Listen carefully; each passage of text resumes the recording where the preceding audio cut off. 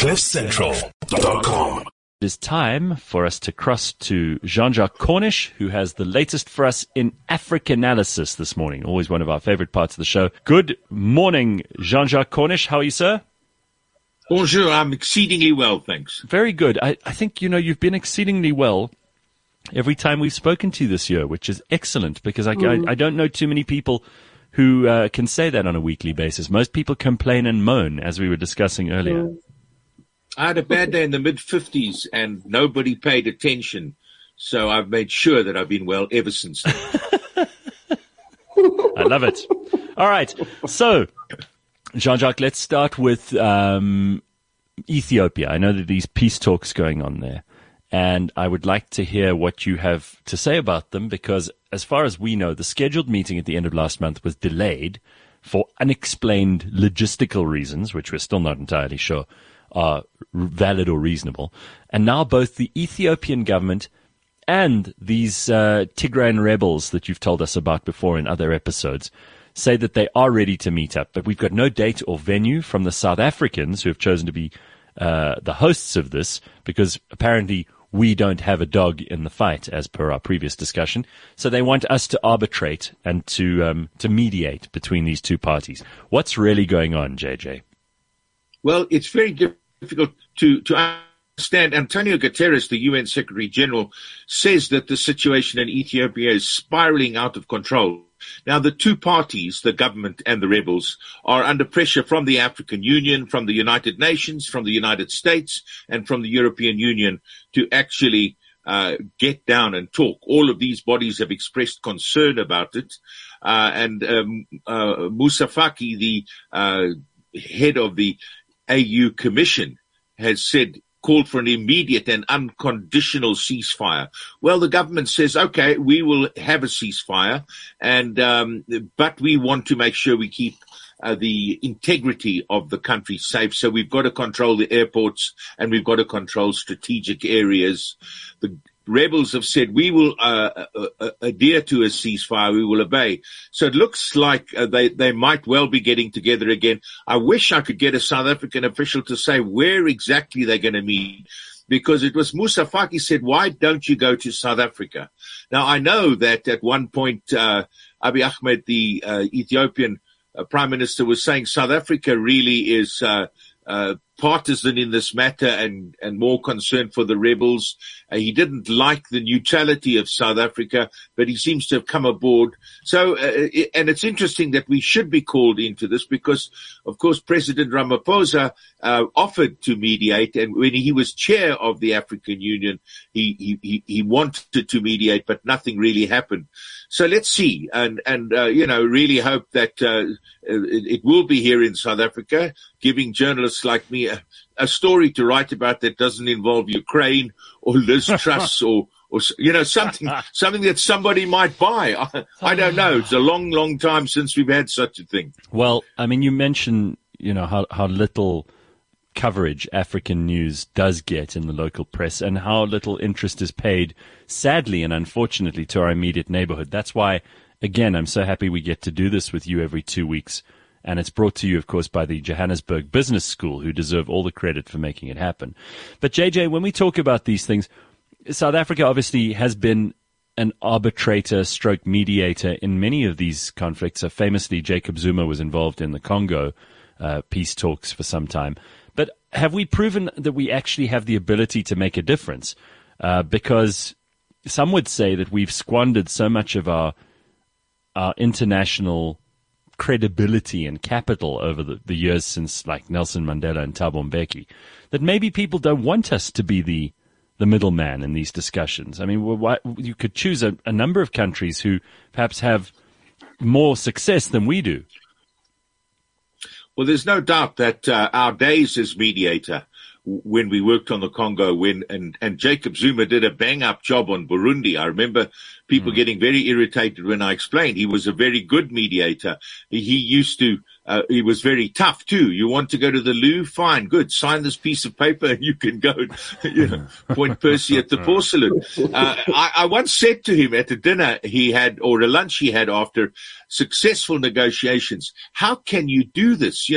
When you have a man's arm bent behind his back.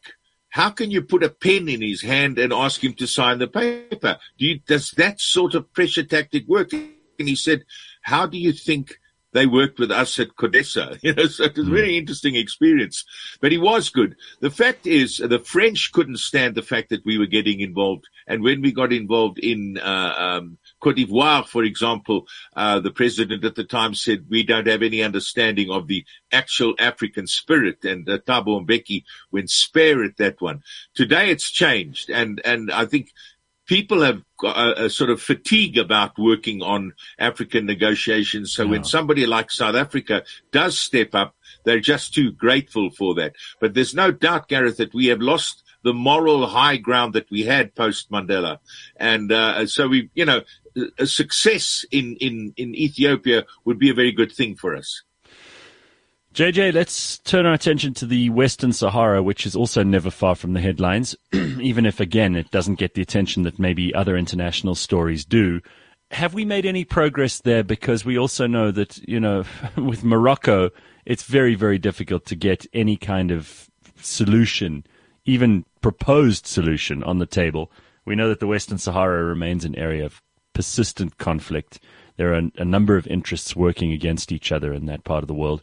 Who are the power players at this stage, and is there any progress being made at all? South Africa took 9 years to keep the promise that Madiba made to recognize the Western Sahara when democracy came to South Africa.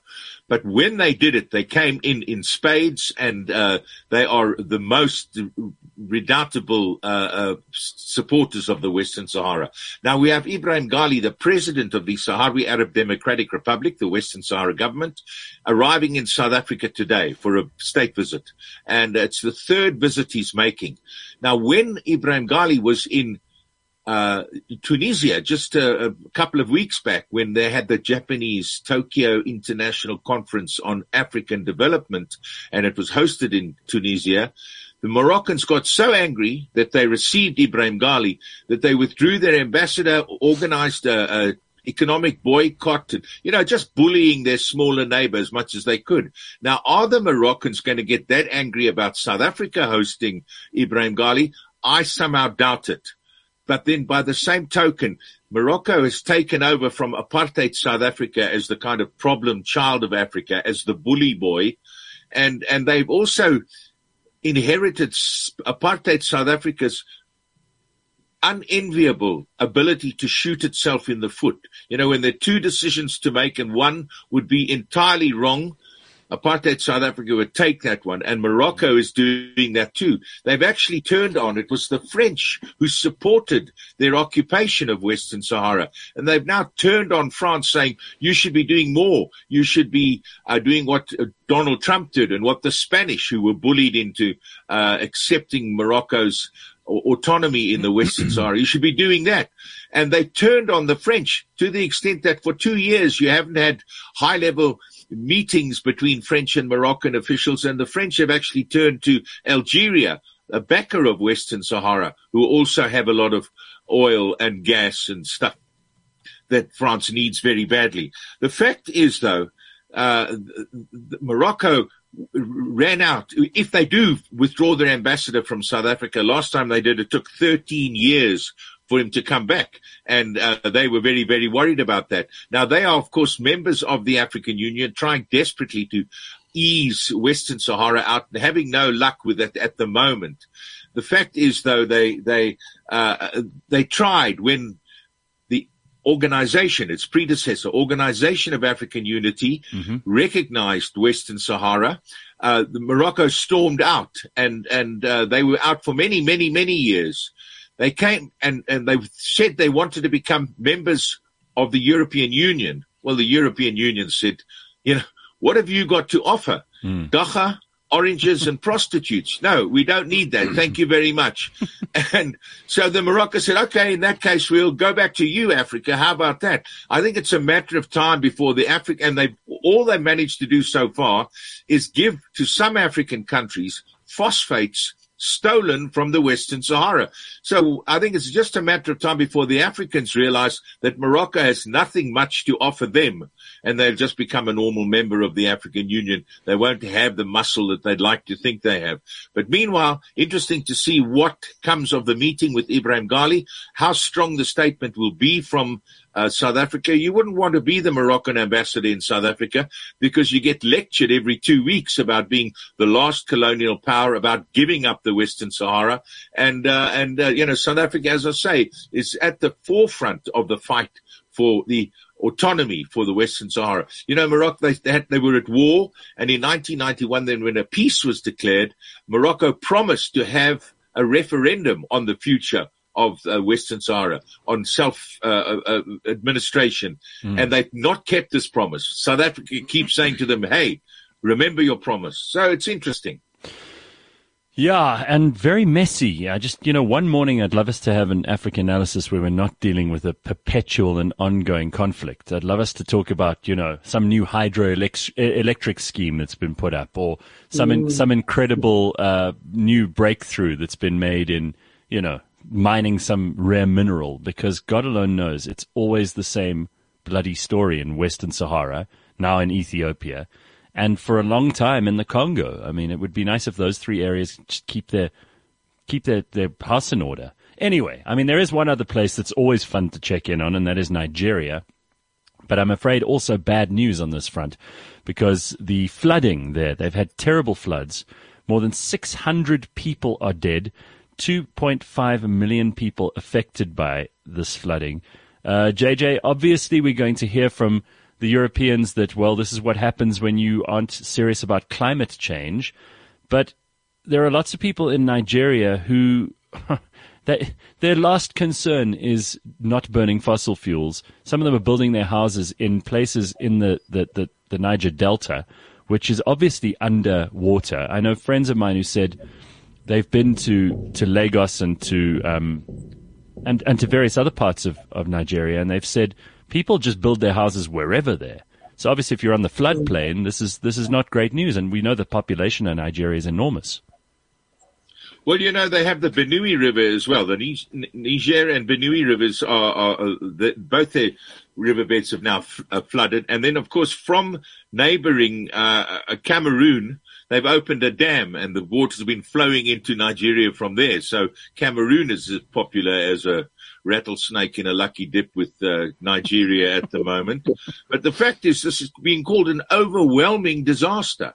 And, it's the worst flooding in a decade. 200,000 homes destroyed. So it's very, very, very serious for Africa's most populous country. And, the fact is, yes, of course, a lot of it is to be attributed to global warming. And again, Africa paying the big price for global warming, one of the least liable or the least guilty of causing global warming, Africa's paying this big price. So that's certainly going to come up at the next COP meeting. Why are we paying? And you have promised mitigation, the countries that have already been involved in polluting the planet. And this is certainly going to be one of the cases that will be raised. Well, that's quite a lot for us to swallow this Tuesday morning, but thank you as always. It's good to hear what's going on the continent, and we can only get that information from JJ Cornish, the one and only. It's good to have you back on the show, and thank you very much, JJ. Have an excellent week. We'll talk to you soon. Thanks, Great pleasure being here. Cheers. All the best. And of course, Ciao. JJ Cornish and African Analysis is brought to you by the Johannesburg Business School, where we get a chance to look at what is happening around the continent. Always interesting. Lots of, perspective that we wouldn't otherwise have, thanks to JJ. Mm. CliffCentral.com